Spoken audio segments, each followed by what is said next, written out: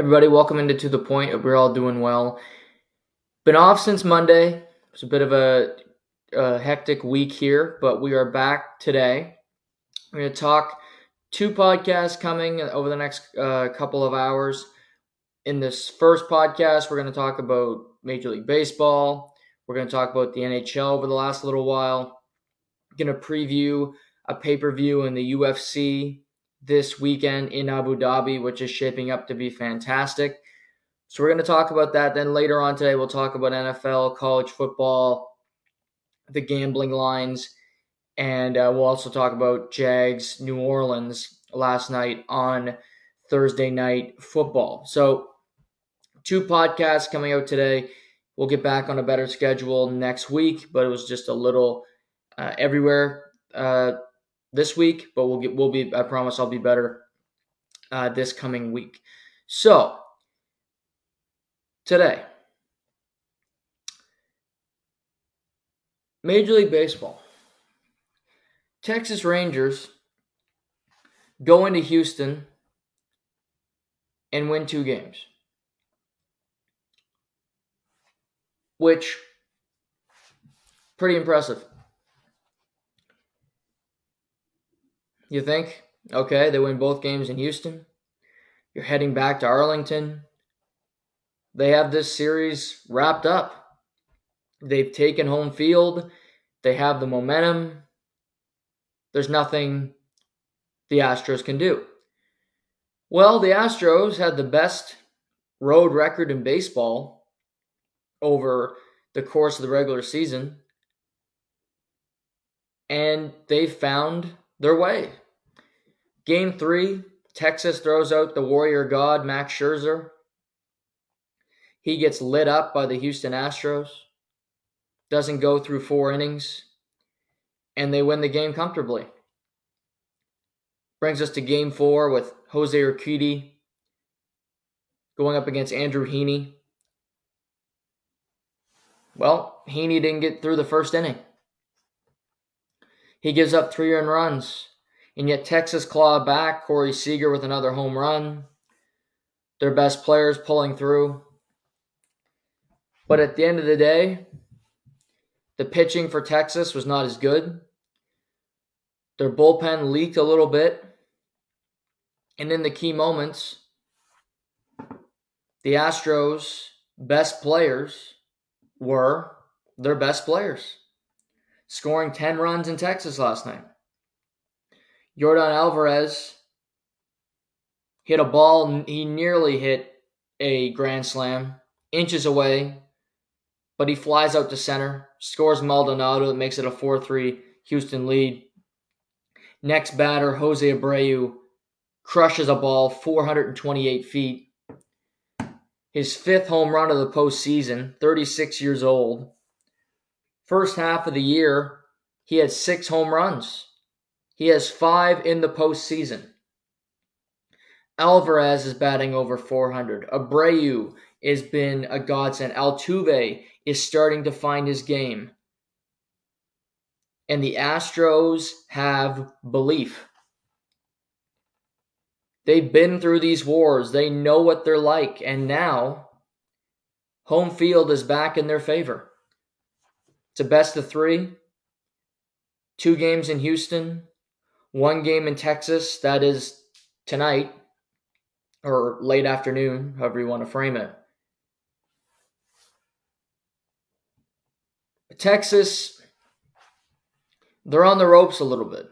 And yet, you look at Texas's pitching and you go, they get Montgomery tonight, who you could argue has been as good or better than any pitcher this postseason. They will pitch Nathan Eovaldi in Game 6 on Sunday, who hasn't lost a start, who's got a fabulous earned run average. He's gone at least 6 1/3 in every start so far this postseason. And if you go to a Game 7, which will be on Monday in Houston, you could turn back to Max Scherzer. And although he's not been a great postseason pitcher over the last number of years, he is Max Scherzer, and he is a World Series champion. So you could Verlander, Valdez, and then Christian Javier, you would still lean towards Texas in that pitching matchup. For Bruce Bochy and the Texas Rangers, they need to grab a lead tonight. They need to jump on them, and they are better when they are front running. They made it 3-3 last night, and you think, okay, they're back in it. Maybe they can get this game at home. But Houston just came up with more clutch hits.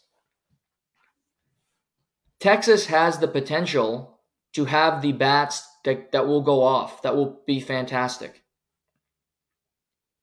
We've seen it with the likes of Evan Carter and Corey Seager and Josh Jung. They've had guys step up. They've had hotter bats than the Phillies at certain points in the postseason. So it is there for them. And while Houston lost both games to Texas at home, and they lost one game at home to the Minnesota Twins in the divisional round, I still believe Texas needs to win this game tonight. They cannot lose all 3 games in Arlington. I picked Texas to win the series. I'm not going to back off of that prediction.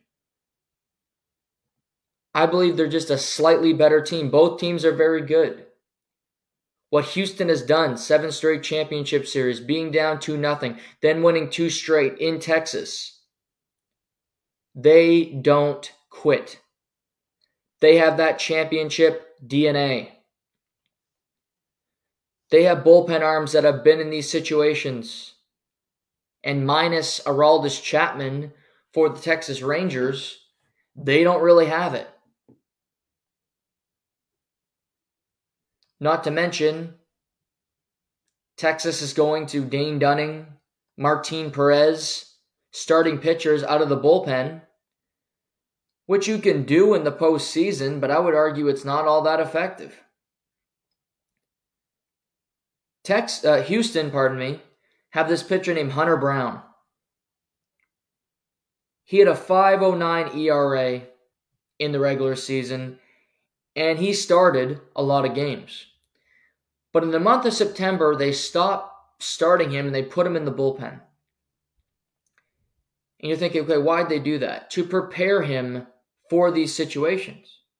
He came into the game last night, Hunter Brown, pitched 3 innings, 2 hits, 2 strikeouts, 0 earned runs.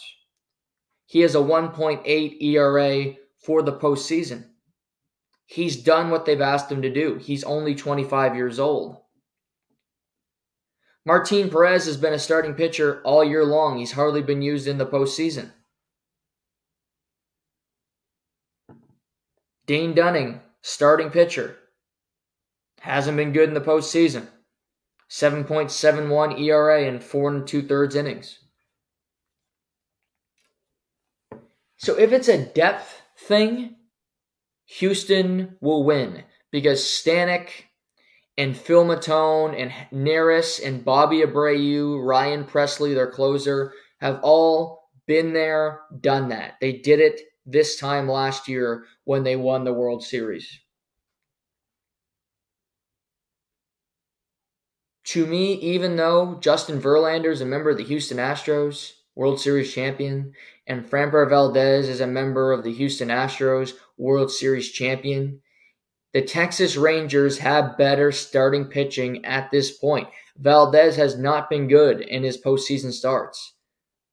While the 2 guys slated to go in Game 5 and Game 6 absolutely have been. To me, Texas, I don't like their chances in a Game 7 if it gets pushed to that on Monday. It gives the vibe to me when the Houston Astros played the Dodgers. It was Game 7 at Chavez Ravine in 2017. And Yu Darvish got the ball in Game 7. And he was a complete disaster because his arm was falling off. He was showing signs of having fatigue, and the Astros crushed them in the deciding game in LA. Scherzer's an older pitcher. Scherzer's not the same guy anymore. He missed the last month and change of the season with an injury. So expecting him to come into Game 7 and to be the hero and to give them a great outing, I don't think that's a smart bet. I don't think that's going to happen. I don't think they should expect that to happen. These two teams are very close. Very close. I mean, Altuve's played 100 career postseason games now. He's rising on the all-time ranks. Corey Seager as well, playing a lot of postseason baseball in Los Angeles. I maintain whoever wins this series is going to have an uphill battle against the National League winner, who I think will be the Phillies. But you want to get there. You want to have a 50% chance. If the Astros win this series, they will have home field in the World Series.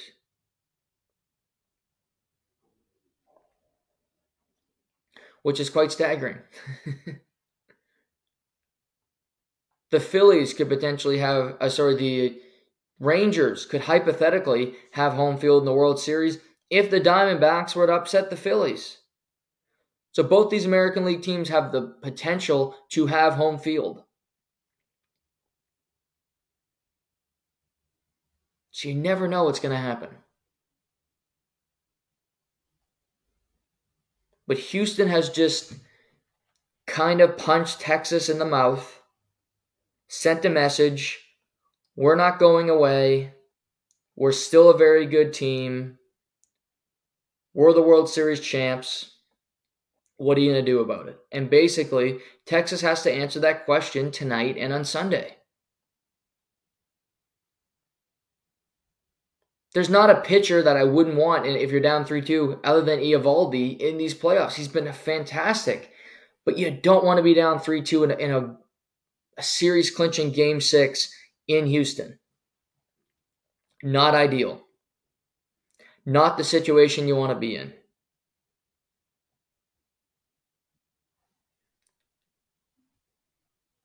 I picked the Rangers to win the series. I think the Rangers will win tonight at home. Maybe the good fortune will finally wear off of Jordan Montgomery. I don't even think the Texas Rangers expected him to be this good when they acquired him from the St. Louis Cardinals.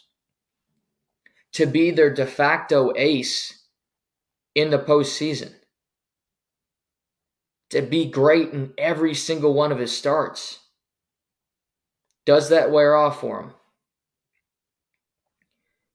We shall see, but it's a huge game tonight in Texas. Series tied at 2. Who will land the next body blow? The other championship series, the Diamondbacks are on the board. Ketel Marte walked off the Phillies last night in a pitching duel. Brandon Papp was fantastic for Arizona. The manager was then criticized online for removing him from the game. Turned out to be the right decision. Turned out that the guys that came in, like Thompson, Ginkel, Sewald, all were fantastic. And you look at the heroes for Arizona. Ketel Marte went 3 for 5 last night, a veteran who has been really good. Corbin Carroll has not had a good series. He's batting under 100 for the series. But how about Lourdes Gurriel Jr., former Toronto Blue Jay? 2 for 3 last night with an RBI and a walk. Ended up scoring the winning run. Him alongside Pavin Smith, who pinch hit last night, went 2 for 2. He was hot. They need to use him in Game 4. They were really the difference makers because the Phillies just didn't have that good of a night. They didn't allow Bryce Harper to beat them for once. He walked twice in 4 at-bats. Trey Turner went 1 for 4. Schwarber struck out 3 times. Castellanos went 0 for 3. Real Muto went 0 for 3. Arizona's throwing a lot of off-speed pitches, not throwing a first pitch fastball that you know the Phillies are going to want to jump on.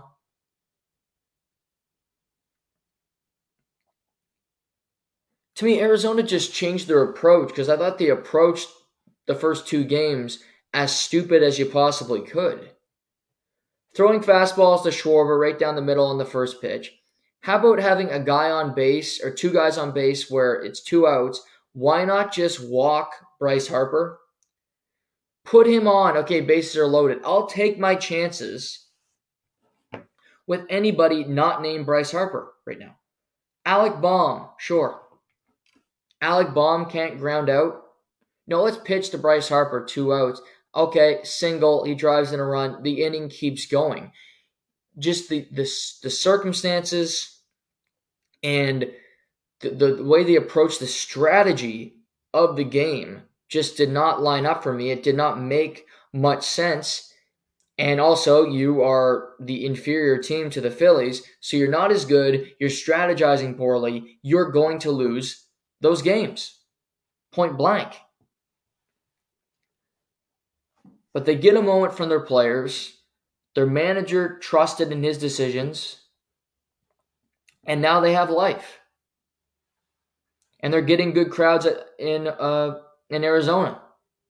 You have home field for the next 2 games. And here's the thing with the Phillies. If you're going to look at something that they don't do well. You love Aaron Nola. You love Zach Wheeler. They're both awesome studs, can win you a game whenever you need it. Ranger Suarez, who I did not expect to pitch that well last night, was as good as the Phillies could have asked him to be, quite frankly. 5 1/3 for a guy like him, that's a good performance. 3 hits, 1 walk, but he did not allow any earned runs. But after their top 2 guys, their starting pitching leaves a lot to be desired.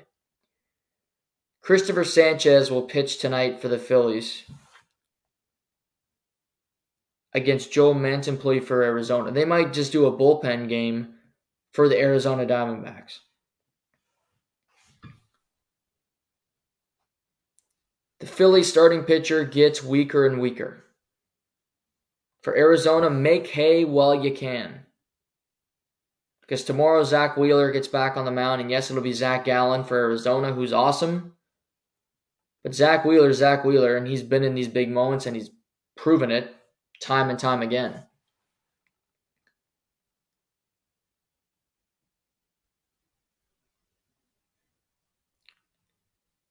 Phillies bats go quiet for a night. They could continue to. It happened to Texas, you could argue.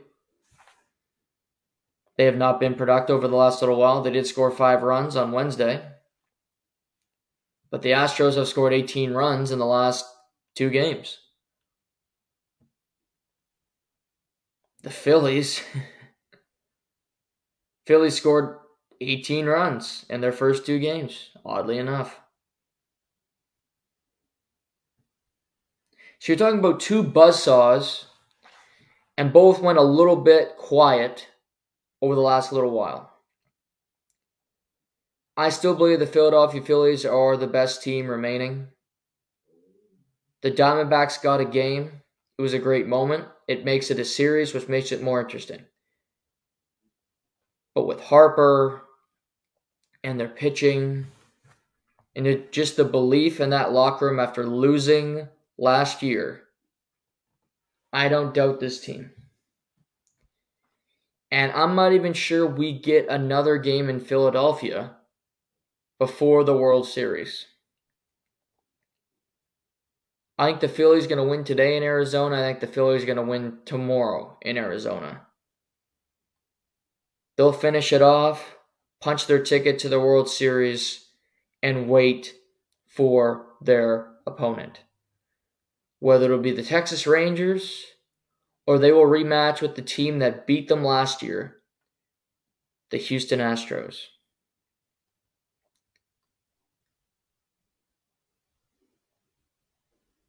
But Bryce Harper has made these playoffs interesting.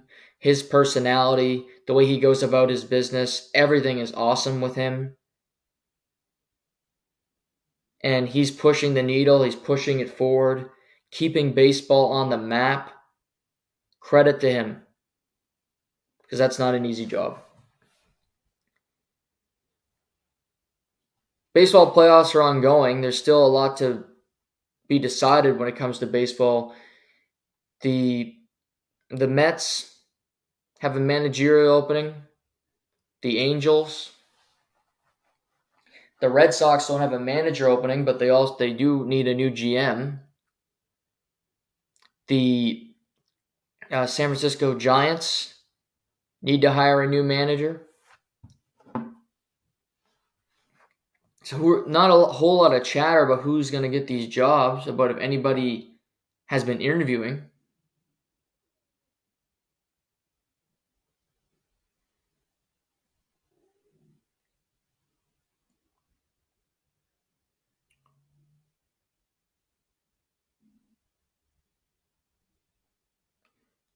So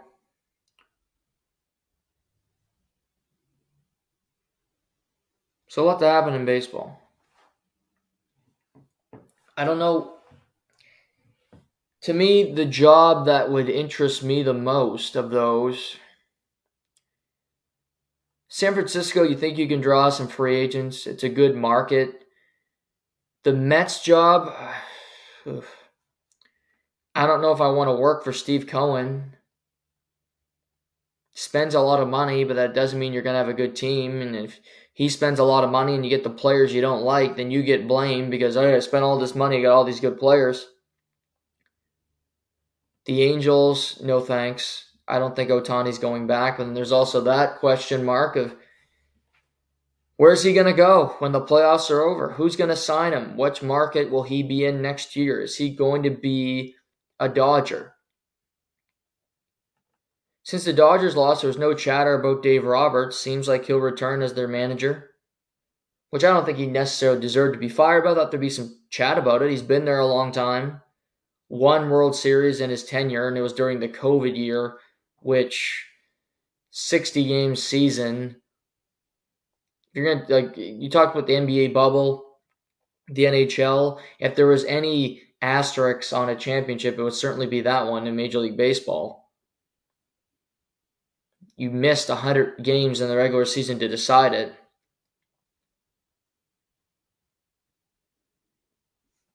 But the postseason's been good. There's also the Marlins with Kim Ng, who left the team after they wanted to hire a president to usurp her role. She would stay on as GM, but she would not have full control, not have full autonomy to make baseball decisions. After getting the Marlins to the postseason for only the third time in franchise history, they made it during the COVID year, but I'm not counting that. Full 162-game seasons, the Miami Marlins have only made it to the playoffs 3 times as a franchise. And crazy enough, 2 of the 3, they won the World Series. But they want to bring in a president to usurp her, and she quits. Which I applaud her for doing that, because that takes a lot of gumption, a lot of courage. They're being the only female GM in Major League Baseball. But she just led a team to the postseason. I'm sure there's interest in Kim Ng. But I'll tell the Marlins, Bruce Sherman, who owns the team, you best make a smart hire as your next GM. Because you just had a woman there who got you to the postseason. And I'll just repeat this, the franchise has made it 3 times to the postseason in the history of the team being around. 3 times. Bruce Sherman bought the team a few years ago from Derek Jeter. So he's made the postseason 1 time as an owner. David Sampson, Jeffrey Loria, They won World Series. They didn't have a whole lot of success outside the World Series, obviously. But at least they won a ring. They brought a championship to Miami. A team that doesn't spend a whole lot of money, a team that's not been consistent, has not been good, does not draw great attendance. You're going to fire somebody who's made you competitive, that's made you relevant, it's a team you want to go see play. Interesting decision. I don't think it's smart. I hope Kim Ng gets another job, though. I'll tell you that. I hope she gets a good one. I think the Red Sox job would be a good one. They recently fired Chaim Bloom. Fenway Sports Group owns the Boston Red Sox. They also own the Pittsburgh Penguins and Liverpool and a bunch of other stuff. They gave Kyle Dubas a lot of money to go run the Pittsburgh Penguins. And they give him the flexibility to do a lot. Go trade for Erik Karlsson. Go try to make this team better right away. You're telling me they're not going to do that with the Boston Red Sox because the Red Sox are their top property. The Penguins are in there, and Liverpool's cool because you own a soccer team. You can go over to Europe and hobnob with Ryan Reynolds and LeBron and other people who own soccer teams over there, more and more by the day from North America. But the Red Sox are their baby, so to speak. It's what means the most to that group. And the Red Sox haven't been a very good team over the last number of years. They haven't spent a whole lot of money on payroll. They traded Mookie Betts. They fired their manager, then brought him back. It was a whole lot of scandals, but then you look back and you win the World Series in 2004, and then you win another one a few years later, and you win one in 2013. You win another one in 2018. The Red Sox have had a hell of a run. You compare that run to the New York Yankees, it's polar opposites. The Yankees have done nothing but compete but not win. The Red Sox are going to allow you to spend money. The Red Sox, I think, give more authority to Alex Cora than most of these businesses do.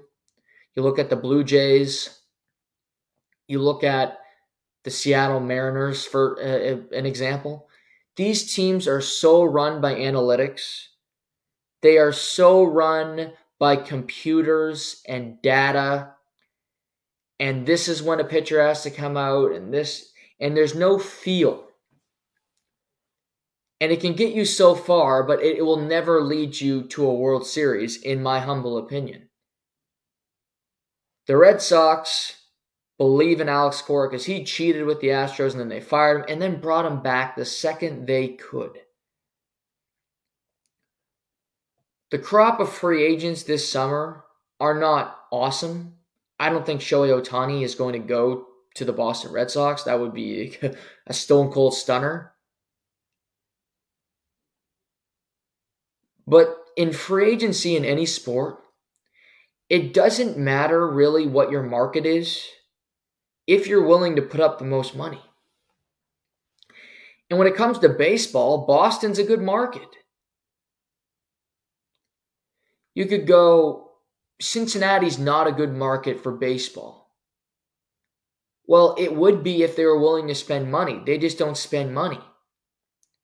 So they have to prop up young talent. They're a low payroll team. All these small markets wouldn't be considered small markets or non-destinations if you spent the money to be in the cool kids club. But either you don't have it or you're not willing to spend it, so you throw up the white flag of, oh, we're a small market, we don't have the money, so you can tell fans that when you don't draw the big free agent. But we talked about the Miami Marlins. They're not a big market, but Giancarlo Stanton played there for a decade in Miami. He re-signed. He signed a huge contract. Why did he stay in Miami? Because they gave him a boatload of money to play there. Joey Votto's an interesting cat, but he played his entire career in Cincinnati. He's a Toronto kid. He liked it, and they gave him the money. They go hand in hand.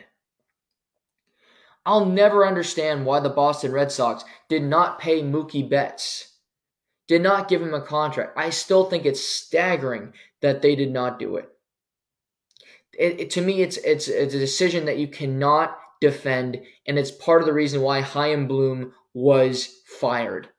And maybe Fenway Sports Group did not give him the right to give out the contract, but I find that hard to believe. Because they paid Devers a boatload of money this past offseason to be the face of the Boston Red Sox moving forward. They didn't re-sign Xander Bogaerts. That was a smart decision. Xander Bogaerts, those knees, that body, how long is it going to hold up? They don't want to be around to see when it breaks.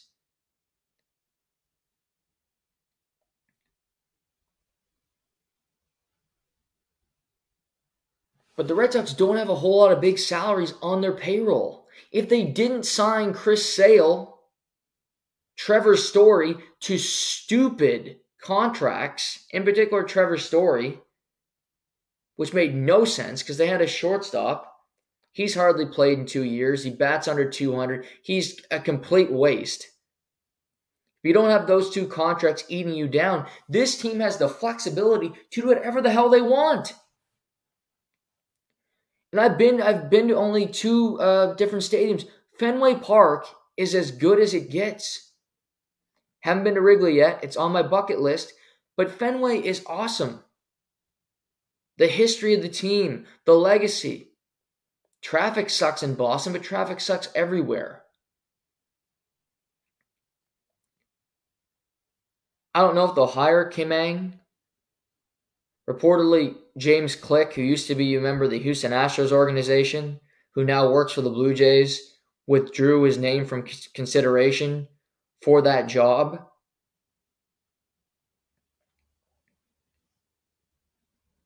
Would have been funny if he reunited with Alex Cora, them both working in Houston for parts of their careers. But baseball is quiet about that, but a lot of these guys are going to... The Red Sox used to employ Theo Epstein, who now works for Major League Baseball, and he's trying to improve the game day in, day out. And certainly the changes this year have improved baseball. I've enjoyed baseball this season more than I have in the last decade plus. The product's better. It's more entertaining, more steals, everything. The product's better. So I applaud Theo for doing that. But you're telling me the Red Sox wouldn't want to bring Theo Epstein back? To be their president, to make this team relevant again? Because Baltimore is really good. And Toronto, for all their faults, have built a team that is kind of like their hockey team. Will get you to the playoffs every year consistently, but you don't expect much of them when they get there. But you're going to get to the playoffs, and it's taking up a spot from a team like the Boston Red Sox and the New York Yankees. But Yankees, Red Sox, powerhouses, quote unquote, in the sport are lagging. The Yankees, Hal Steinbrenner, said there's big changes coming to New York. And yet I don't think he's going to fire Brian Cashman, and I don't think he's going to fire Aaron Boone as the manager. Aaron Boone got ejected more than any manager in baseball this year. Brian Cashman is a good executive, and if he was fired, he would be hired by another team rather quickly. However, you built a team full of sluggers that have no on-base percentage, that hit nothing but home runs, hit into double plays more than any team in baseball, and have spent crazy money on pitchers like Frankie Montas, who did not pitch an inning this year, like Carlos Rodon, who had an over 10 ERA, that were just complete disasters, complete whiffs. The way they built their team, it was easy to predict to me. I looked at this team and said, they're missing the postseason. Of course I got it right. It was the easiest thing to see. This team's not a World Series contender. This team's not threatening. They're built completely wrong. And a lot of those same guys are coming back. Okay, we have Aaron Judge. He's our new captain, whatever the hell that means. Press release. First captain since Derek Jeter. Who gives a shit other than Yankees fans? And do they even care?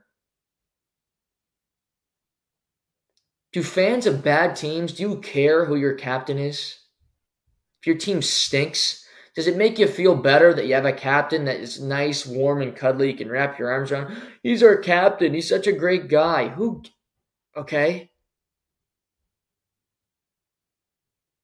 Was it better for Leafs fans all those years when you lost game after game because you had Matt Sundin as your captain?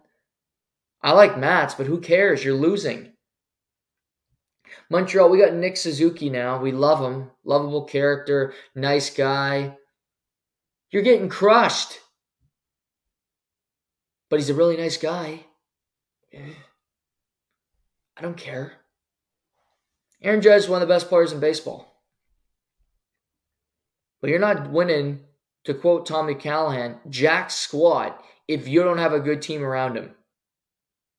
The Los Angeles Angels of Anaheim are case in point to that fact. So you look ahead and you see the postseason and the 4 teams that are left.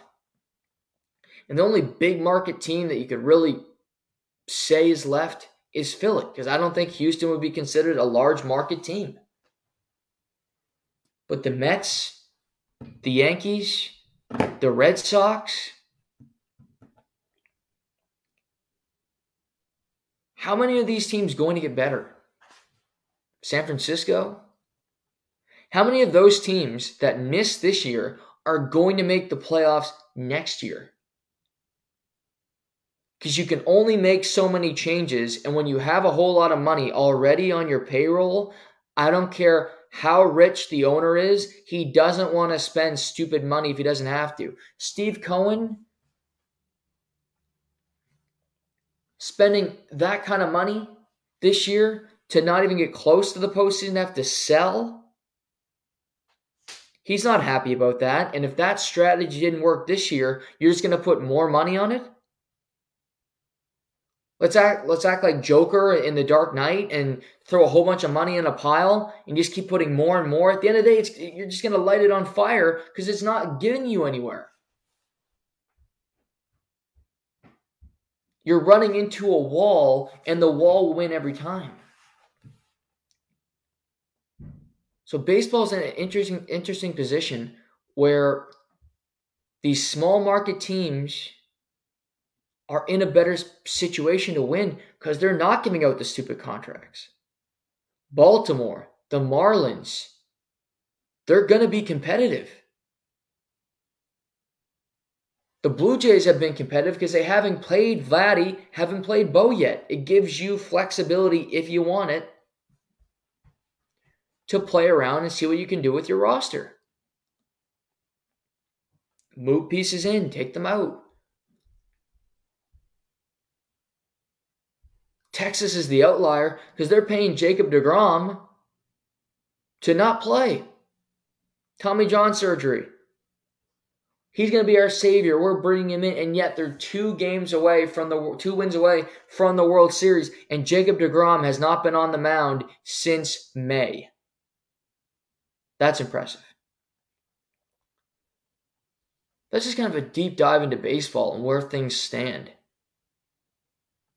Because there will be teams that miss this year that will make it next year. There is in every sport. You know it's going to happen. But the Seattle Mariners missed by 1 game. And I think the Seattle Mariners are a better team than the New York Yankees. We got to go through the offseason. And maybe the Yankees can make some moves and they'll improve their team. And they'll get younger and they'll get more flexibility. But Seattle's a good team already. Maybe Baltimore will spend a couple bucks on some starting pitchers. And they'll actually be competitive in the postseason because they'll have some guys that can go. Not named Dean Kramer. Teams that are already here will get better. A team we don't see, the White Sox, did they turn it around? Easier in the American League, I would argue, because the American League Central is awful. But for San Francisco, it's your time to strike. Can you land a free agent? Can you land some good players? Because the Dodgers are like a wounded animal.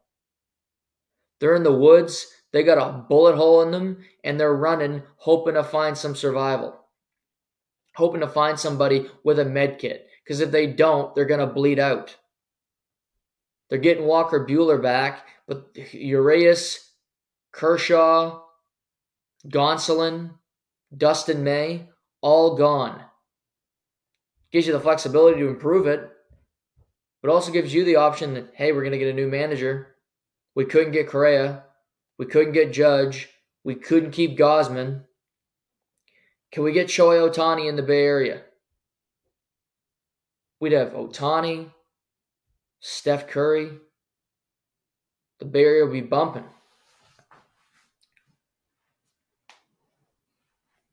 But we got Game 5, Texas, Houston, 6 Atlantic time, 9 o'clock, Philly, Arizona, Game 4. We'll talk about baseball on Monday, but that's just some thoughts that I had over the last couple of days.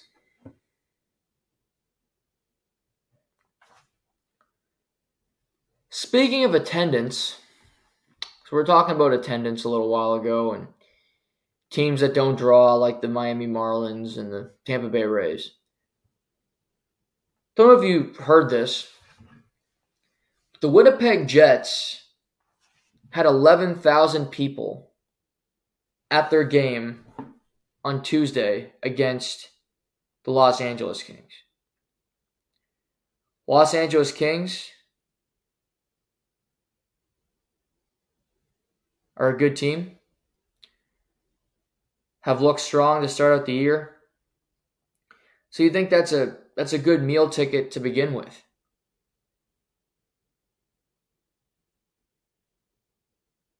But then you go, okay, this game is even more interesting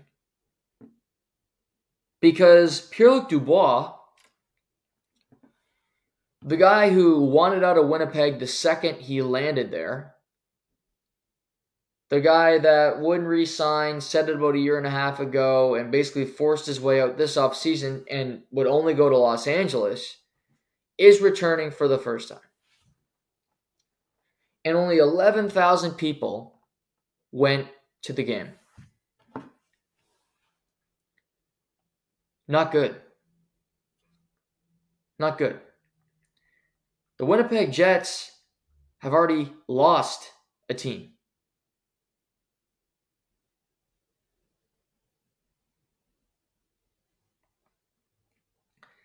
They had to bring it back.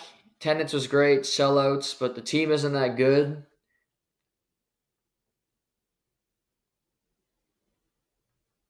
Last night,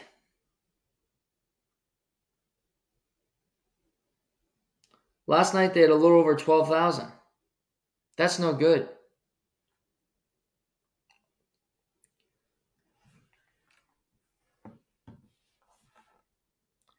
Am I watching UFC 294? Yes, I am. We'll be talking about it here shortly. But yes, I'll be watching it tomorrow.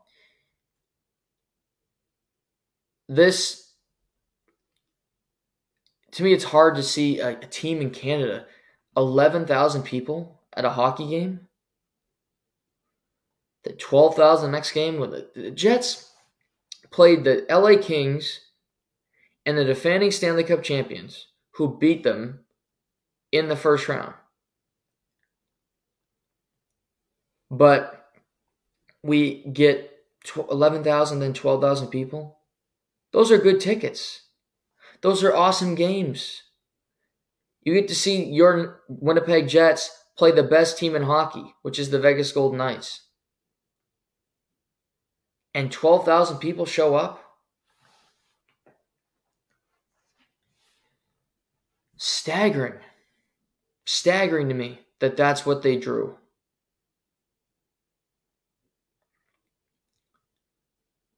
The team lost both games, which won't help attendance.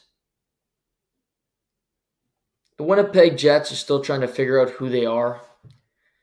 You had Iafallo, you had Rasmus Kupari, you had Gabriel Velarde, who got injured on Tuesday night. I thought he tore his ACL. I was watching the game live, and he had this weird collision. He grabbed his knee right away. Thankfully, not a torn ACL, not a torn MCL, just an MCL sprain. So he'll miss the next month at least, possibly 6 weeks. But that's a big loss for the Winnipeg Jets. He's an important player on their team. But the Winnipeg Jets re-signed Hellebuck, re-signed Scheifele. That's supposed to be a positive. That's supposed to be, let's keep people in the rink, let's keep people entertained, keep our hopes up of being a competitive team. Oddly enough, I think it had the adverse effect. I think it signaled to Winnipeg Jets fans that we're going to stay with who we were. We're keeping Scheifele. We're keeping Hellebuck.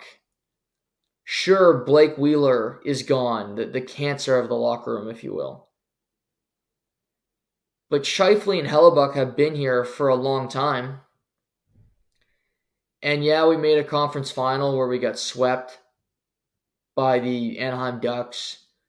We played the Vegas Golden Knights and we got stomped in that series. So we've had some good moments with these guys, but they're both 30 years old. The rest of the team, really, other than Morrissey, Connor, a lot of guys are still trying to figure out who they are as NHL players. What is Alex Iafallo? What's his ceiling? What's his role? Who is Rasmus Kupari? Who is Mason Appleton? So it's a team full of set veterans who know what they are, what they expect of themselves, and guys who can either grow or diminish who they are based on how the season goes and the way they're utilized. So it's a team that really, I think, is struggling to figure out where they want to go. Are we progressing forward with the hopes of winning? Or are we progressing / falling back, knowing that our team does not have the experience and our players need to have these reps to figure out who they are, who they want to be at the NHL level? I think the Dubois trade was a good one. I'm going to remain steadfast on that. But the Winnipeg Jets are not going to be a playoff team to me. I don't know if the season's going to be that good. You're drawing that few home fans, it's likely not going to be that good. Kyle Connor has not had a great start to the season. He's been an invisible player if you've watched the Jets. Nate Schmidt, a long-time NHLer, was a healthy scratch last night. They have the same defense that they had last year. Similar group up front. I don't think that's a win, personally. Can they compete in the Central Division? Yes. But not with the top dogs. Not with the Colorados of the world who still haven't lost a game. They're a well-oiled machine. McKinnon looks great. So does Rantanen. Makar is the stud of studs, and Georgiev's been very good between the pipes. I picked them to win the Cup. I think they're extremely dangerous. I would say Vegas is the best team in the NHL currently, however. That's about all year long. Dallas, really good team. When we think about these, the West is a much scarier conference than the East, to me. Because I look at the West, to get to the Stanley Cup final, we're just looking at broad strokes. You have to beat Vegas, you have to beat Colorado, you have to beat Dallas, you have to get by a Minnesota team, which is not fun to play against. Even though we'll get to the Oilers, who have been a disaster in their first 4 games, you have to beat them. That's no picnic. In the East, okay, who scares you in the East? I made this point before the year, and I think it's becoming more and more apparent. There's Carolina, I think, is a very good team. They've had a weird start. They've had a tough go to start. They had to go out west after their home opener against the Ottawa Senators. Go on a West Coast road trip the second the season starts. Like go LA, which weird scheduling, but nevertheless, they'll be fine. Not worried about them. They got crushed by the Kraken last night. The Kraken, who got their first win. Carolina is very good. I still think Toronto's a good team. We're going to talk about them. They have left a lot to be desired. They have a lot of holes on that team. I mean, Ottawa's had a hot start, and I like the Senators. I think they're a playoff team for sure. But the Senators aren't a cup contender. They just aren't. I don't trust that team to do it yet. They haven't made the playoffs since 2017. Make the playoffs. Maybe you'll prove it to me throughout the year. But they have a long way to go here. They got to play 78 games. Play 78 games, make the playoffs. Then you can be in a conversation.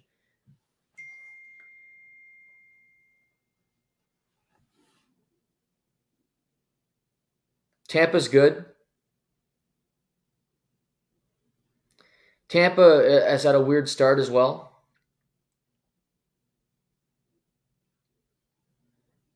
They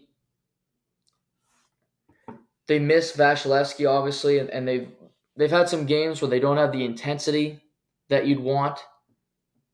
They snuck out a win last night against Vancouver. Their power play is fantastic. That's one thing I'll say about them. But when their best players are their best players, they're a dangerous team. But do they have the depth? Do they have the pieces to go deep again? I doubt it. Florida's missing guys. I still think Florida's a good team. They were counted out from the beginning. A lot of prognosticators had them missing the playoffs. I didn't really understand that. But the East is full of teams that don't really scare you. Like Boston's 3-0, but they haven't played any good teams yet. They play Chicago, Anaheim, and San Jose. Like 3 West Coast teams to start the year, and 3 of the worst teams in hockey. So I want to see them play a quality opponent. I want to see them go up and see how they look. They play the Kings Saturday night. That's an interesting game. Because no team in hockey has better center depth than the Los Angeles Kings with Danault, Kopitar, and Pierre-Luc Dubois. So we'll see how Boston looks against them with Charlie Coyle. That's one of the games of the weekend for me.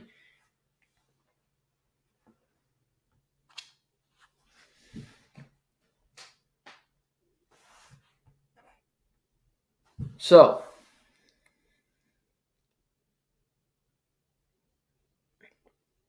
I think it's gonna be a tough go for the Jets, and it's an interesting. The conferences are an interesting dynamic right now. Edmonton Oilers, 1-3 start. They're great against Nashville, but again, Nashville, they won in New York last night, but that tells you more about the Rangers, who, Rangers. But you go into Philly, who are off to a 3-1 start, which is just That's how the season goes. You have a team like Philly's 3-1. They beat you beat Vancouver and you beat the Oilers and you look good. Cam Atkinson, Sean Couturier, too. I'm happy for those guys. The Phillies 3-1. The Oilers are 1-3. And the Oilers deserve to be 1-3, quite frankly. Last night was not Jack Campbell's fault. He wasn't great, but he wasn't the problem. That team had no life, no fight, they didn't want to be there in Philadelphia. They played uninspired hockey, including McDavid, I'll add. He played 18 minutes last night. He hasn't looked that good in the first couple games, quite frankly. Not that dynamic. Draisaitl has been their best player. But minus him, their defensive woes, playing in their own zone. Darnell Nurse, a guy I defend, hasn't been very good, unfortunately, and I like him. But they just don't look like they're ready to play. When games start, they don't look like they want to play. They did in Nashville, but then you go to Philly and you play pathetic hockey. Nothing to the game. Like, it doesn't mean a damn thing. Now they head home to play the Jets. The Jets, who have lost a number of games in a row. They've lost 2 straight. And the Oilers drop an ugly one in Philadelphia. Saturday night, hockey night in Canada. I just want to see the Oilers play an inspired game. Make it seem like it matters. This team needs a switch. Just wake up. I look at a guy like Darnell Nurse, maybe Hyman, but that's not usually his angle. Desharnais. There's not many tough guys left in the league, but Darnell Nurse will throw and he's a tough guy. Go challenge Adam Lowry to a fight on the Winnipeg Jets on Saturday night. In the first period, drop the gloves, and it's the Oilers' first home game since they played Vancouver. And you lost your home opener. Go start a fight. Do something, change the momentum, get the crowd into it early, and just change the way the season has gone so far. You're stuck in the mud. You don't know what the hell you're doing. Do something to change that narrative. And to me, that would be my approach. Because Jay Woodcroft and the players can say after the game, it's just not excusable. I don't know what we were doing last night. But there's only so many games that you can throw out that line, and it keeps happening before you have to make a change. And you're 4 games into the season, I get it. They have a lot of time. There's 78 games left. But you don't want that to be your precedent. This Oilers team has to be better. They haven't played tough competition yet. Vancouver twice didn't make the playoffs. Philly didn't make the playoffs last year. And Nashville. I don't think any of those 4 teams are going to be playoff teams this year. And then you get the Jets on Saturday, who we just talked about, not to be a playoff team. So 5 games to start the year, no playoff teams out of the 5. You got to win those. Points are important. Vegas Golden Knights in your conference are 5-0. They don't lose a whole lot. They don't lose in Vegas. No Stanley Cup hangover. They get into a tight game with the Jets, but they find a way to win it. Jack Eichel goes top shelf in the power play to seal the win. Mark Stone looks really good to start the season. Shea Theodore's back, healthy. 3 assists last night for the Golden Knights. So many options.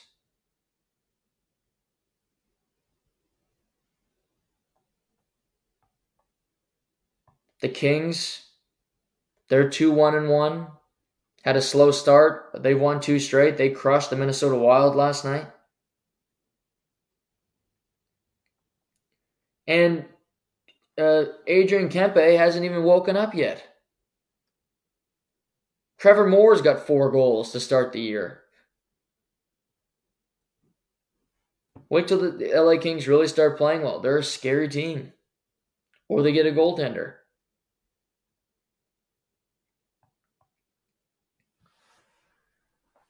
Toronto Maple Leafs dropped their 2nd straight last night to the Florida Panthers. Close game. Either team could have won, I would argue. It's just both teams had their chances. Florida scored a pair of quick goals in the first period from high screens, and they got by Samsonov, but I thought that was his best game of the season so far, because I don't think he was good in either of the first 2. For the Toronto Maple Leafs, they do not have any depth that are playing well behind their top guys. To me, Bill Nylander's been fantastic through 4 games. Austin Matthews has been great. He's been a great add to the penalty kill. They need to continue to put him out there. He's a force when he is on the ice. He eliminates scoring opportunities for the opposition and creates them for the Maple Leafs. So he's fantastic at that role. He's really dived into it, and he deserves applause for that.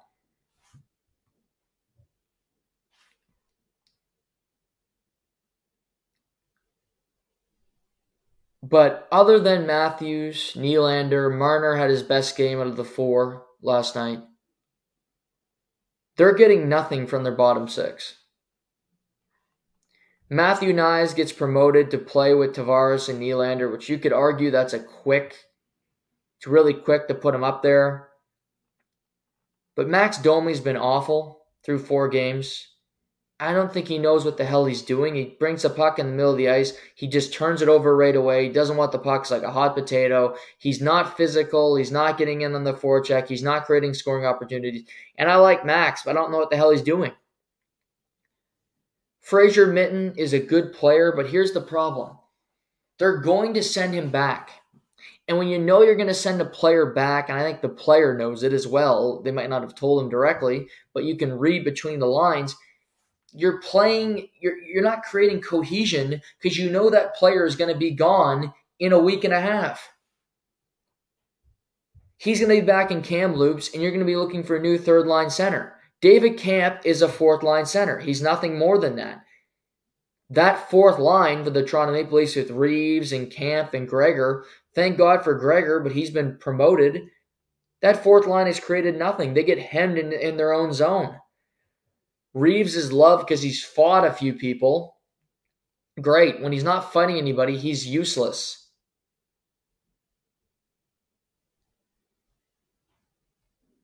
Minten is solid in his own zone, and he doesn't make big mistakes, but he doesn't take any chances either. Yarncroke is just there. Again, it's 4 games, but it's 4 games of your bottom lines giving you nothing.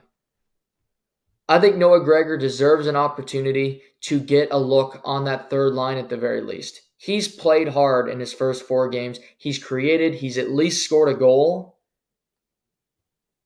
And he's dangerous when he's on the ice. I can't say the same for Yarncroke or for Max Domi, quite frankly.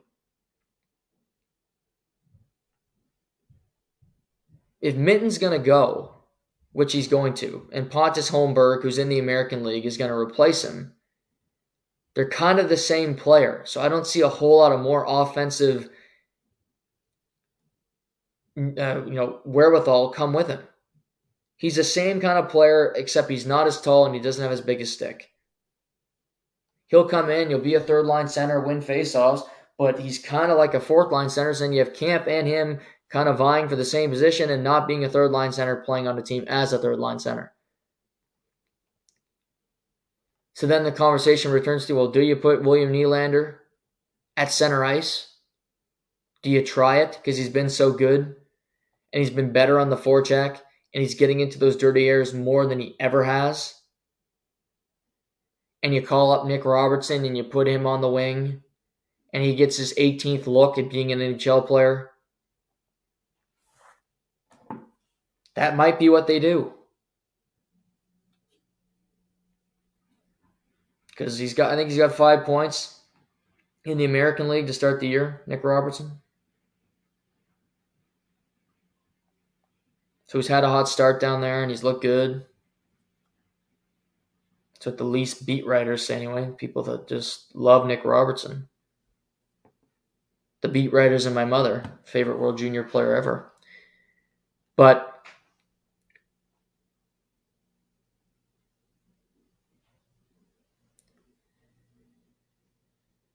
yeah, to me they don't have. You see those two lines? They come out, they play hard, they get scoring opportunities.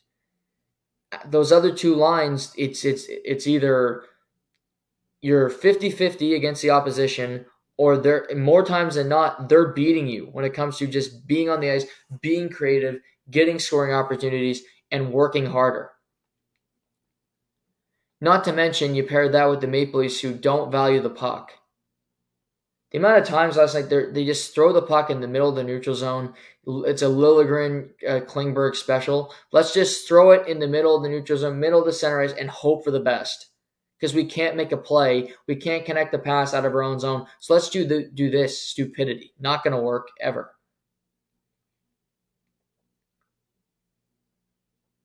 So they have some holes. Not a perfect team, but like I said, you're looking at the rest and you go, well, these teams aren't very good either, precisely.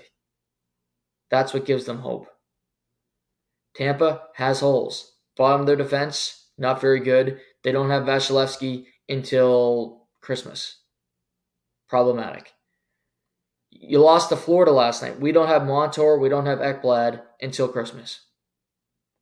And until Spencer Knight can return to form, Florida really doesn't have a backup goaltender. So Bobrovsky has to play every game. Can be a problem. Ottawa.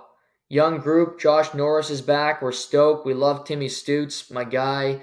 Giroux. Brady Tkachuk's been great. We love our defense. Ottawa could be the X factor.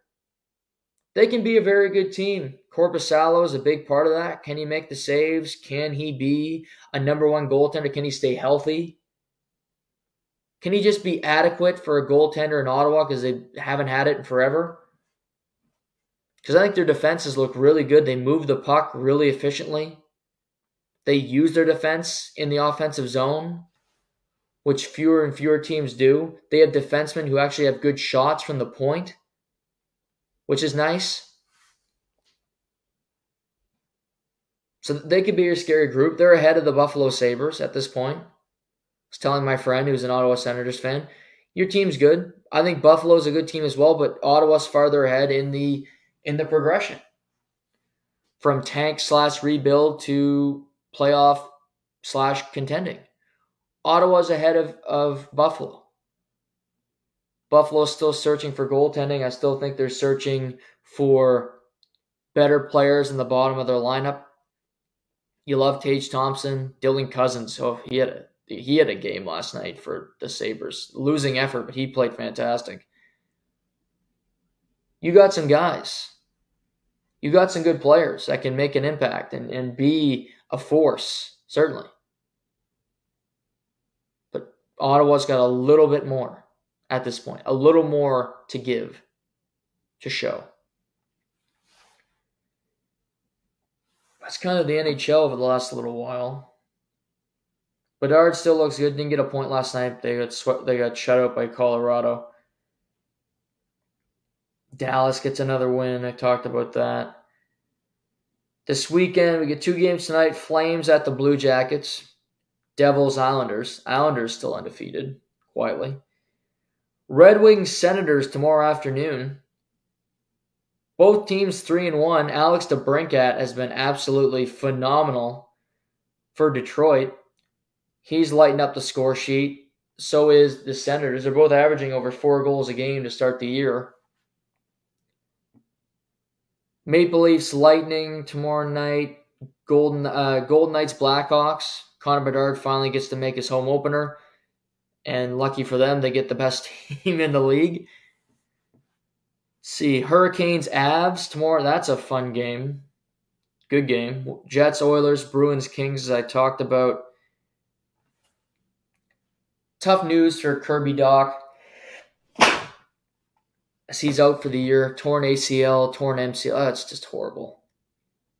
I didn't want to see that. He played so good on opening night. He was the best player on the ice for either team. He's now done. Caden Gooley may have broke his wrist. So Montreal, a team that's already light with talent, got even lighter because they lose two of the most important pieces to their team. I have some thoughts on the Arizona Coyotes, but I'm going to save those hotter takes for later on, because I think they're actually a decent team. And I think they might have a decent year.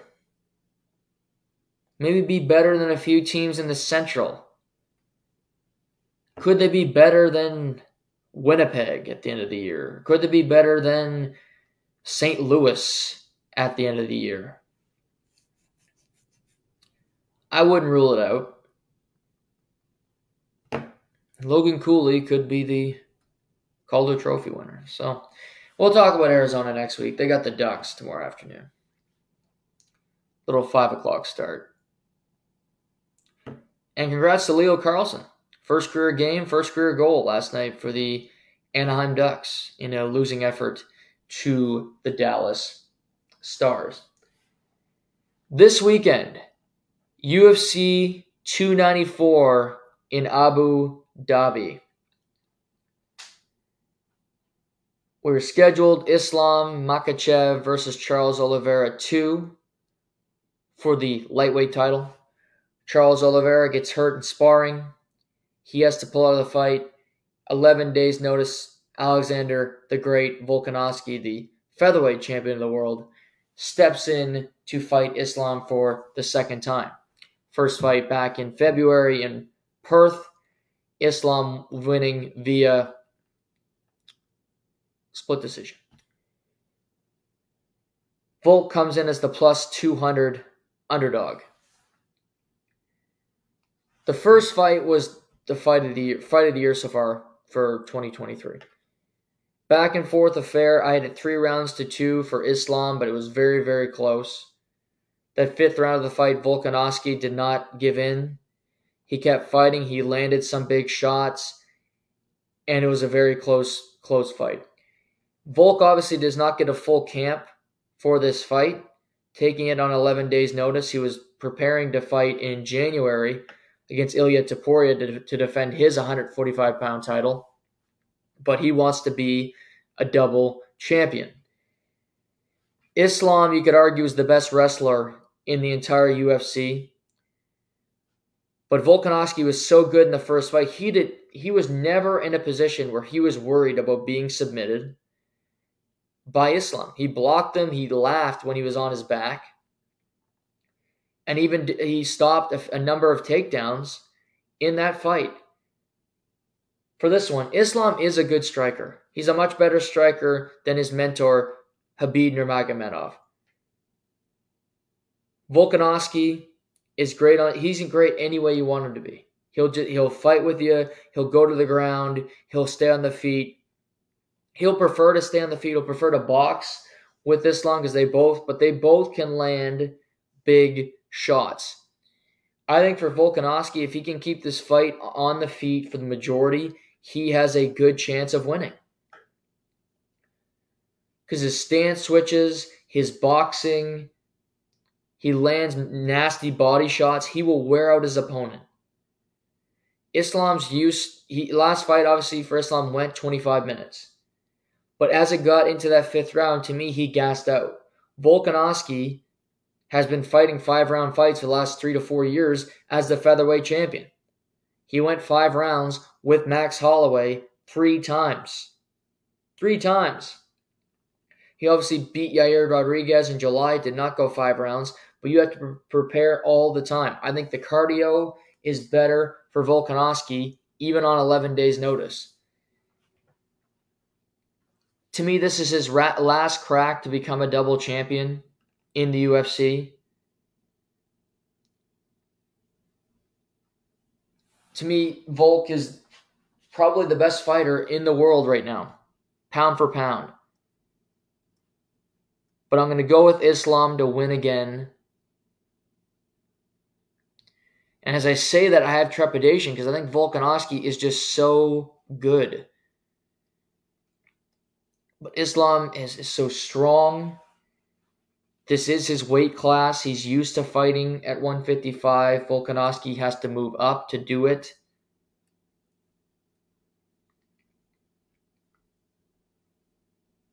But the first fight was so close. And it all points to Volkanovski losing because he takes the fight on 11 days' notice. And you think, okay, he's not prepared. Islam had a full camp preparing for Charles Oliveira. He's ready for this. I think we're going to get another really entertaining fight. And they both say they're going to finish the other guy. So maybe they will be more aggressive than they were in the first fight to get that finish. I think in the first fight, I don't think either guy really tried that hard to get the finish. Islam tried to get the choke in, but again, he didn't kill himself to do it. And Volkanovski I never really thought he was in a position to finish Islam Makhachev. Islam says after this fight, if he wins, he wants to move up to 170 pounds and become a double champion himself, fighting the winner of Colby Covington and Leon Edwards in December.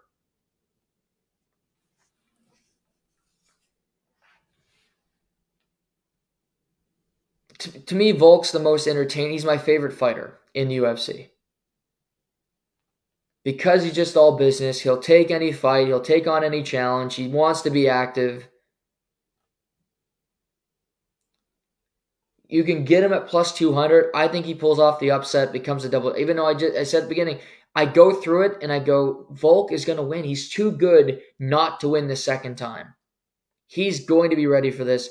Volkanovski, plus 200 on FanDuel, pulls off the upset, becomes a double champion. Co-main event, Hamzat the Wolf Chimaev against Kamaru Usman. Kamaru Usman, obviously the former 170 welterweight champion of the world. He's lost his last two fights. Takes this fight on 10 days' notice himself, so short notice, moving up to 185 pounds. Hamzat has not fought in over a year since he defeated Kevin Holland at the September pay-per-view of 2022.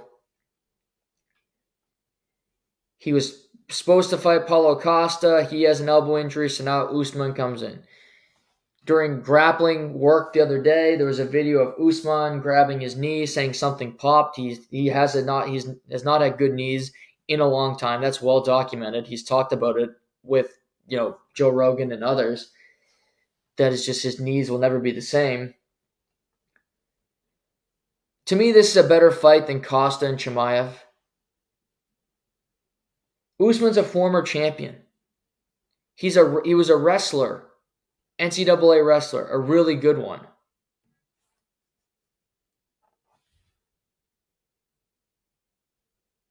Grappling, wrestling, he can do it all.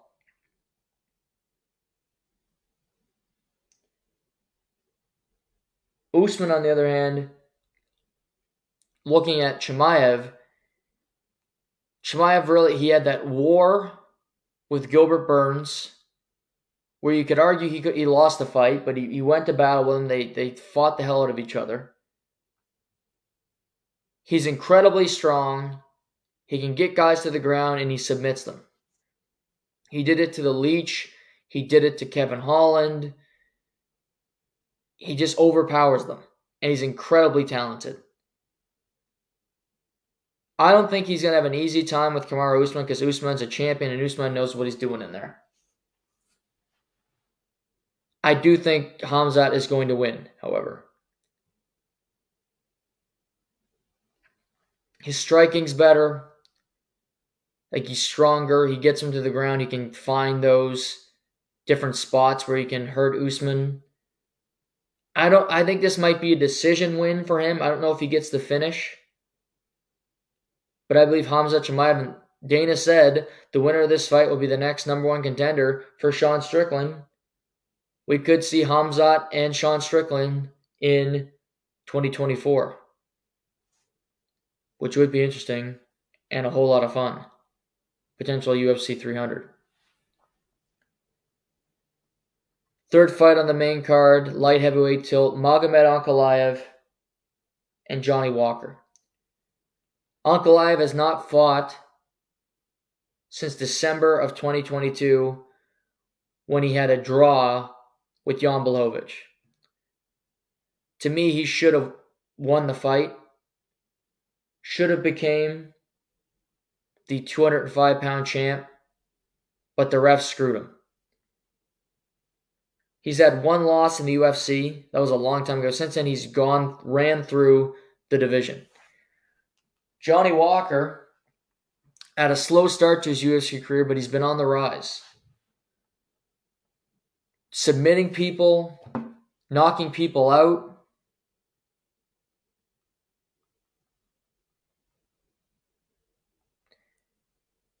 And he recently beat Anthony Smith, which you could argue the biggest win of his career.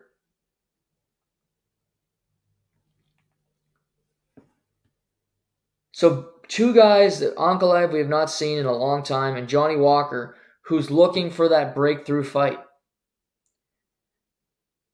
The 205-pound division is in a really weird spot because we're going to crown a new champion next month in New York.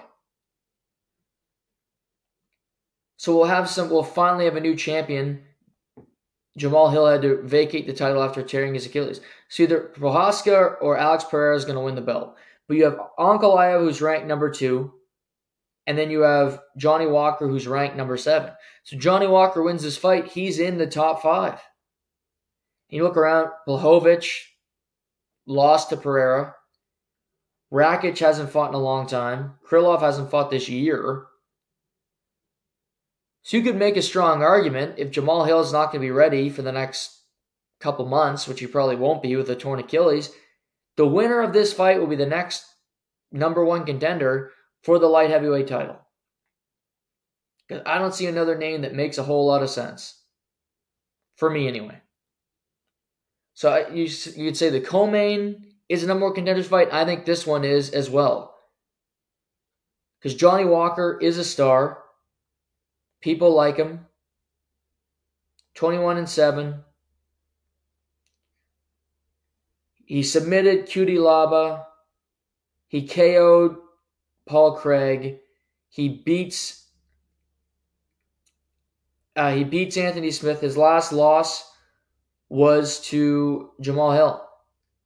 First round KO, the former champion. But other than that, he's beaten the guys in the division that are at the top of the board. His coach is John Kavanagh, who's the same head coach as Conor McGregor. He works out in London, so he has those ties. Ankalaev's tough. Johnny Walker's so weird. His stance changes. His body movements for a guy of that size.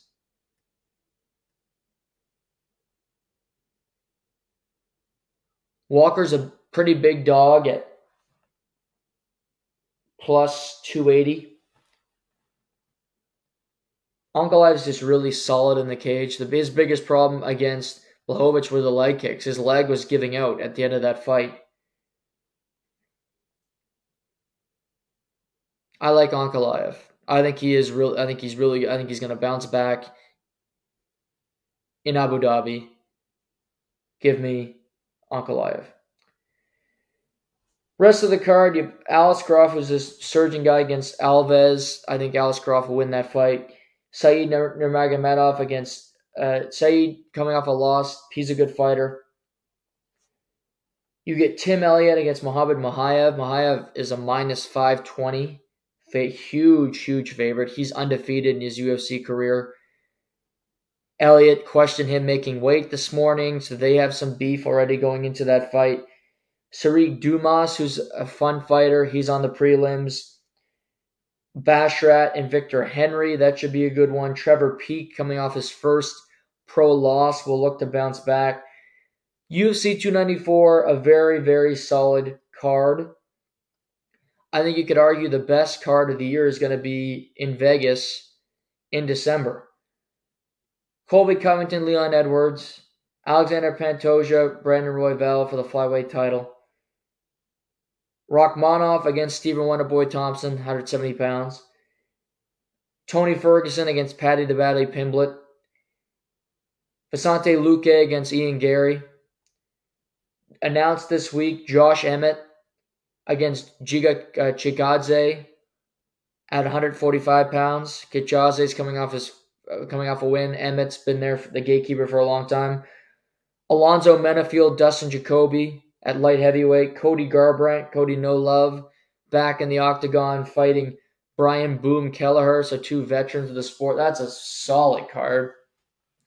Plus we get New York in under a month with John Jones and Stipe Miocic finally settling their business once and for all, and Alex Pereira and Yuri Prohaska fighting for the vacant light heavyweight title of the world. So that's the MMA scene. A lot of interesting stuff. A lot of things upcoming. We got NFL this weekend. Be back to talk about it. Should be back to talk about it later on today. Big win for the Jags last night. They're now 5-2. You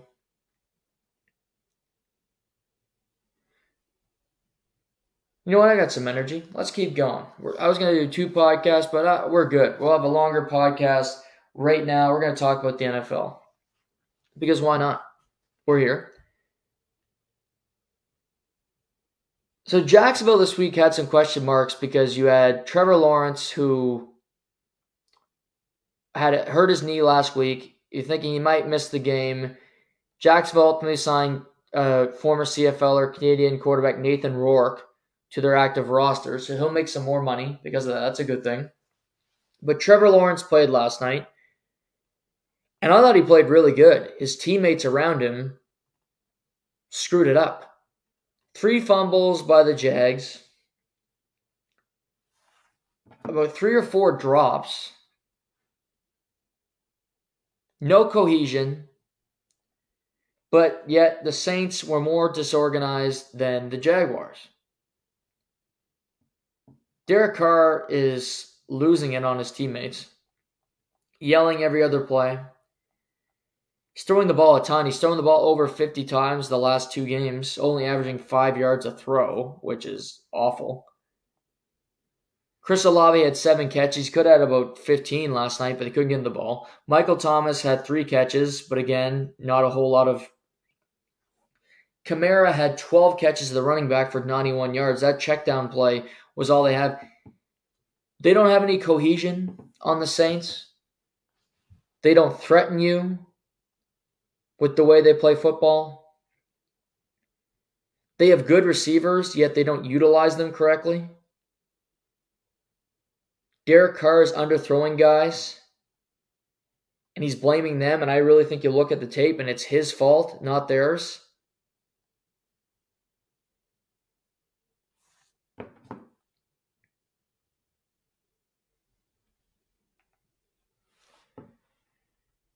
So now the Saints are 3-4. The Jaguars are starting off the season slow. The Jags are 5-2. They've won 4 in a row. They survived the London trips. They come back. You beat a division team in the Colts. You beat them twice this year. You didn't have to go to New Orleans, short week, and you win there. And not an easy place to play. Now you're 5-2 in the AFC. Jags are a good team. I don't consider them a Super Bowl threat yet. I need to see more from them consistently. But I do believe they're going to win the AFC South again. I really like Trevor Lawrence. When they're using their athletes in space, using Travis Etienne more, giving the ball to Jamal Agnew, Christian Kirk in space, Evan Ingram's is a tough tight end that can make plays. Trevor Lawrence taking off and running when he has to. This team can be dangerous. Absolutely. But they need to put it all together, and they need their players to be there for Trevor when he asks them. They didn't have possessions last night. Trevor Lawrence led the team in rushing.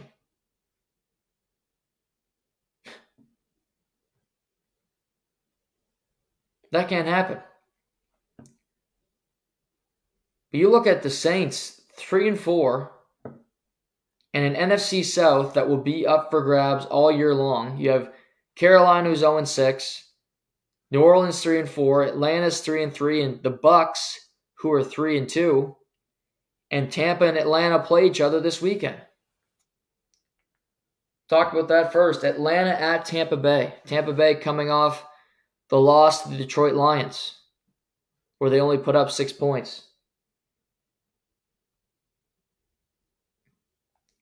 For the most part, I thought the defense for Tampa played pretty well in that game. Desmond Ritter's coming off a game where he played god-awful. That's kind of the Desmond Ridder era in Atlanta. You have the weapons, but you don't trust the quarterback because he makes too many mistakes. I love Atlanta's weapons. I like their team. But to me, Baker's the better quarterback. Veteran group in Tampa. You have home field. NFC South showdown. They don't fully trust the Bucs because they're only a 2.5-point home favorite normally. Again, you get 3 points for being the home team. They're giving them 2.5. The play is to lay the points. Tampa minus 2.5. Buffalo Bills at the New England Patriots. Bills coming off that disaster game against the Giants. Patriots lose a game to the Raiders. I'm going to start off by saying this. I am not betting this game. Both these teams screw me. I had the Patriots last week. +3. They lose on a safety, as I've talked about. That was just completely infuriating. Patriots play stupid. Patriots make mistakes. So do the Bills. And it tells you how bad the Patriots are that they're an 8.5-point home underdog after watching the Bills the last couple of weeks. The Bills own the Patriots since Brady left. They beat them in the regular season. They beat them in the playoffs. That's just the way it goes. The Bills are going to win this game. No doubt about it. But can the Patriots cover? Bills keep losing defensive players. You lose guys for the season, but the Patriots have lost a lot of defensive guys for the season as well.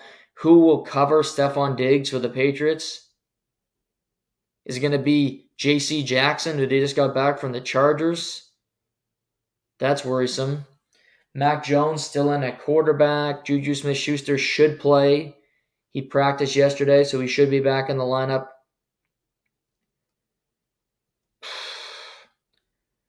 Again, I'm not touching this game with a 10-foot pole because I don't trust either of these teams. But if I had to bet, I'd take the Bills minus 8.5. But I don't trust that. Cleveland Browns at Indianapolis Colts. Deshaun Watson was limited in practice yesterday. Here's my thought process on the Browns. The Colts don't have Anthony Richardson. He's done for the year, shoulder surgery. So you have Gardner Minshew coming off a 3-interception game to the Jaguars. You just played San Francisco, where you won a game with P.J. Walker. Your defense is as good as any defense in the NFL. I would argue it's the best one. So you have the best defense in the league, and you're playing Gardner Minshew and the Colts. If Deshaun Watson needs an extra week, give him the extra week this week. You go to Indianapolis, it's in a dome. P.J. Walker can get the start. You run the football. You don't turn the ball over. You can win the game. Colts are 3-point home underdogs, and you still don't know if Deshaun Watson's going to play, so that tells you what they think of the Colts. I wait. I'm not. If I'm the Browns, PJ Walker's my starter this week, and Deshaun can come back the week after. I don't know what the hell is happening with him, what his injury is. Quite frankly, I don't care because Deshaun Watson's a total dick. But they play the Colts, then they go to Seattle next weekend. Have him return against the Seahawks, a much more difficult opponent, a team that you're going to need your starting quarterback to win there. With or without Deshaun Watson, I'm taking Cleveland -3. They will win this game. Detroit Lions at Baltimore Ravens. Here's a line that surprised me. Baltimore's the home team. I get it. They're coming off a win in London against the Titans, who aren't very good. But the Ravens had 1 touchdown and 5 red zone trips in London. They can't finish off drives. They've been really inconsistent. And what they've been the last number of years is we win one week, we lose the next week. While Detroit has been a well-oiled machine. They're 5-1. They look like one of the most competent teams in the NFL. They believe in one another. Jamison Williams, Amon St. Brown, Jahmyr Gibbs should be back. Good offensive line. Defensive rookies on defense have been awesome. Aiden Hutchinson. I don't get why the Ravens are a favorite. To me, the Lions are the better team. The Lions have higher aspirations.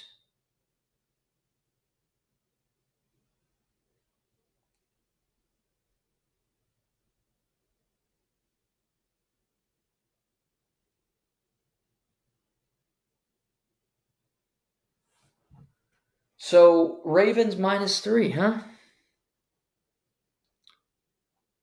I get the Ravens are a good team, as are Detroit. To me, this is the best 1 o'clock game of the weekend. There's not a lot of great 1 o'clock games, to be fair. But I'm taking Detroit +3. You can get Detroit as a 3-point underdog on the road. I get it. It's at Baltimore. Baltimore's coming back from London. Tough to come back and play right away.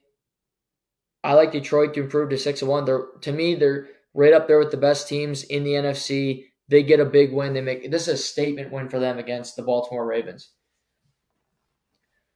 Las Vegas Raiders, Chicago Bears. No Jimmy Garoppolo, likely no Justin Fields, so backup quarterback action. Unclear who the Raiders are going to start, if they go with veteran Brian Hoyer or rookie Aiden O'Connell.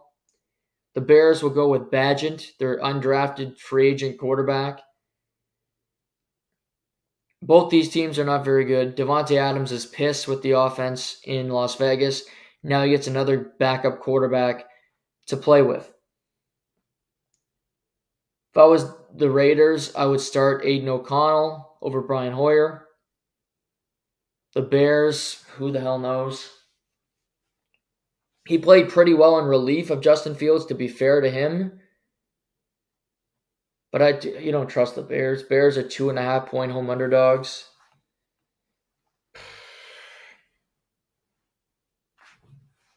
I picked the Bears last week. They screwed me. I'd steer clear of this game. Backup, it's just a weird game. Don't bet this one. Washington football team at New York Giants. Daniel Jones limited in practice, but it sounds like he's not going to play. But I've been reading some reports from people down there. It sounds like he's not going to play. They're also without Andrew Thomas, their left tackle. They're also without the starting right tackle and Andrew Schmitz, their center. So their offensive line is still completely in shambles. And Washington, when they want to, have a good pass rush. This could be a field day for them. Giants are only 3-point underdogs at home. Last time Washington was a favorite going up against the Bears, they laid an egg. They beat Atlanta last week. I think they go into New York and they get a win this week. They're a better team than New York right now. They're a healthier team. They're a better team. Sam Howell's a good quarterback. Washington, -3. Arizona Cardinals at Seattle Seahawks. Seattle coming off a frustrating loss in Cincinnati where they couldn't punch the ticket, they couldn't score. Took some penalties that DK Metcalf had to comment on. He wasn't real happy. Arizona's been on the struggle bus since their big win against Dallas, not covering spreads, not in games. The big news for them this week, Kyler Murray back at practice, looking good, looking confident. Reportedly, he's going to come back better than ever. He's going to play this year, which is surprising.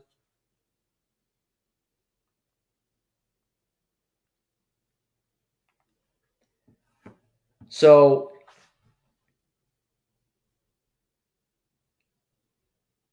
to me, Seattle, you just came off a loss. You're a good team. They're going to be a playoff team. You're probably looking in the mirror and go, shit, we should have beat Cincinnati. We had them, and we gave them the game away. This is where you get your confidence back. You score some points on an Arizona team. Seattle, -7.5. Pittsburgh Steelers coming off a bye at the Los Angeles Rams. Rams are going to be without their 2 starting running backs, no Kyron Williams or Ronnie Rivers. So they signed Royce Freeman, and they brought in a bunch of guys to kind of get carries for them. For the Rams, their passing attack is as dangerous as anybody. You look, Puka Nacua and Cooper Kupp have been dynamic together. Rams are coming off a win over the Cardinals. They're 3-3 after 6 weeks, something I did not expect. Their defense has been solid as well, only giving up 9 points last week. I mentioned the Steelers coming off a bye. Coming off their last game, they won a game against the Ravens that they did not deserve to win, but they did. Their offense still has not looked good. They have a negative point differential. Deontay Johnson returns for the Steelers in this game, so they get a weapon back. Rams are a 3-point home favorite. Normally you look at the Steelers and go, okay, I'd like to take the Steelers +3. They can cover this. They might even go to Los Angeles and win because they will have more home fans there than the Rams. That's true. They will. But a 3-3, a 3-2 team, they're very similar. I think the Rams are better offensively. You got to look out for TJ Watt and Alex Highsmith. They are just monsters off the edge. Maybe Kenny Pickett comes alive this week, but I'm going to ride with the Rams at home. That offense, they can stay competitive for a while. Rams, -3. Green Bay Packers at the Denver Broncos. Denver, 1.5-point underdog. They can't score. They didn't score against Kansas City, but neither can the Packers, coming off a loss at Las Vegas. Both these teams are flawed. Both these teams' quarterbacks have not played all that well so far this season.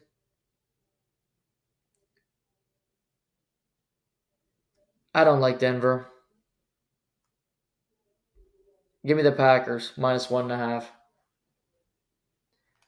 Los Angeles Chargers at the Kansas City Chiefs.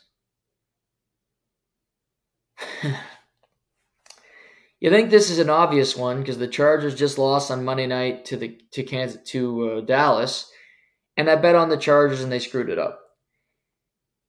But yet I look at this game and I'm curious about it. Kansas City -5.5. Herbert didn't play well on Monday. Kansas City's offense has not looked very dynamic this year or that impressive, but yet they're 5-1. Kansas City has owned the AFC West for a long time. They know how to do it. They know how to win that division to get the 1 seed and go into the playoffs and get to Super Bowls. I don't think that's going to change this year. And I'm not even sure the Chargers are going to win this game because I don't trust Brandon Staley or what they do down there in Los Angeles.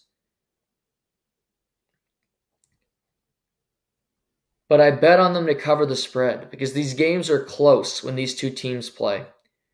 They're always close. Herbert can keep it there. Sometimes he even wins the game. He won a game in Arrowhead a few years ago. So I'm not sure the Chargers win, but that's not the point of the exercise when you're gambling. I think the Chargers will cover the 5.5-point spread. Kansas City may win by a field goal. Maybe it's a walk-off field goal by Harrison Butker.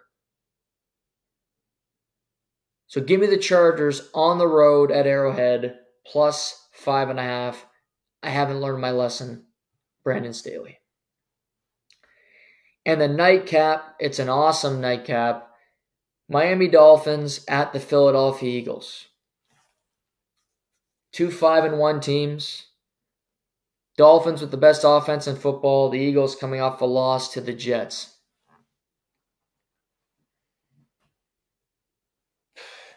Philly's defense leaves something to be desired. Darius Slay did not play last week. He did practice yesterday, so it looks like he'll be in for Sunday night. That's a big return to have Slay and Bradbury, so you can put one guy on Waddle, one guy on Tyreek Hill. Lane Johnson's a question mark. He might miss this game on Sunday night, which would be a huge loss for the Eagles. To me, both these teams are very good. I think the Dolphins have the best offense in football. And this would be a win that would be a statement for that team.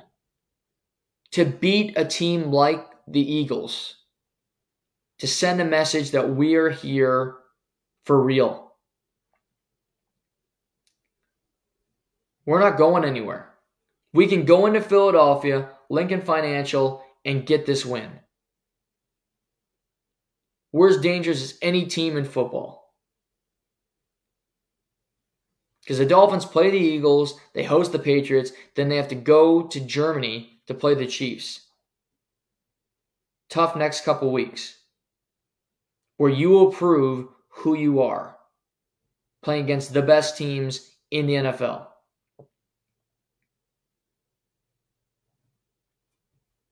Plus you get the Jets twice down the stretch, which are tougher matchups than maybe initially expected. They have a game lead on the Bills as well. The Bills already beat them, so you need to keep ahead of them in the standings. 2 Alabama quarterbacks and Jalen Hurts and Tua Tagovailoa. This is going to be a tight game. Both teams are good, but I'm riding with the Dolphins plus 2.5.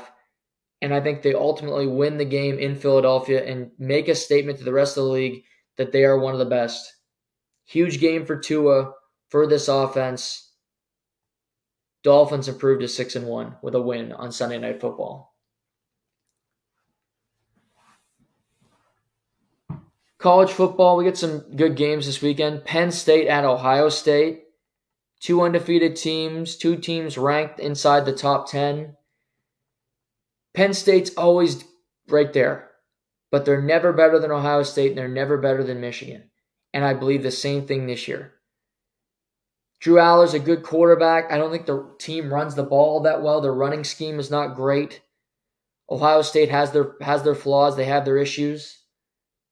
But they win these games. It's in Columbus. Ohio State's a 5.5-point favorite. They will cover that spread. They win this game. Air Force, undefeated, ranked team at Navy. They're a 10.5-point favorite. They will win by at least 2 scores. UCF at Oklahoma. Oklahoma's a 17.5-point favorite coming off a bye. Normally I'd look at this game and go, UCF's been on the struggle bus. Oklahoma, minus 17.5. Mississippi State at Arkansas. Arkansas, a 6.5-point home favorite. Coming off a close loss to Alabama. They might win again, but I think Mississippi State covers. Mississippi State plus 6.5. Minnesota at Iowa. 134 Division I programs in college football. Iowa is ranked 134th in total offense. Dead last. And yet they're a 6-1 team.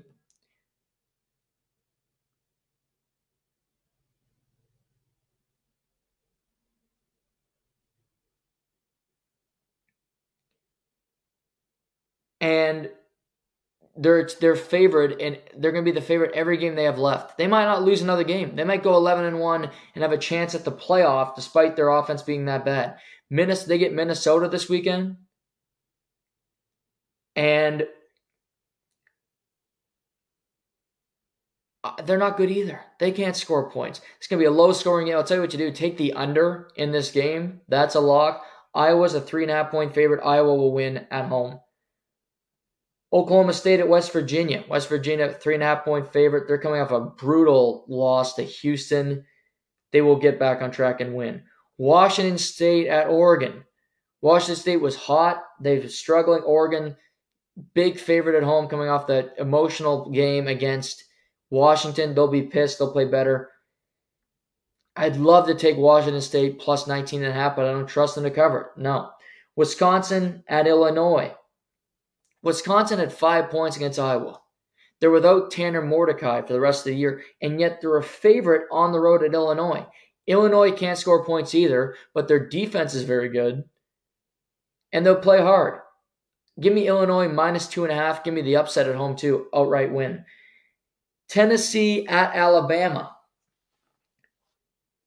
Alabama, this game was phenomenal last year. It was in Tennessee. Tennessee went with the biggest upset of the year.